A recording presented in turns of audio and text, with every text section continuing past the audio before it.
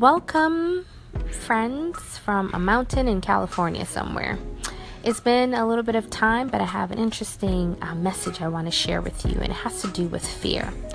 So I was reading that our bodies, our eyes in particular, have responses to different emotions, to fear, to laughter, to hurt, and our eyes become dilated when we are afraid. So when your eyes dilate, you have trouble focusing on close objects and things become blurry.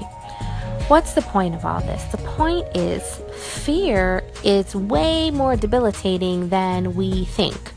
And fear impacts vision. So if you are afraid of a particular thing, or if you have fear when approaching a goal or a task or something that you've put your mind through to, or something that you're trying to manifest, you actually physically have trouble seeing it.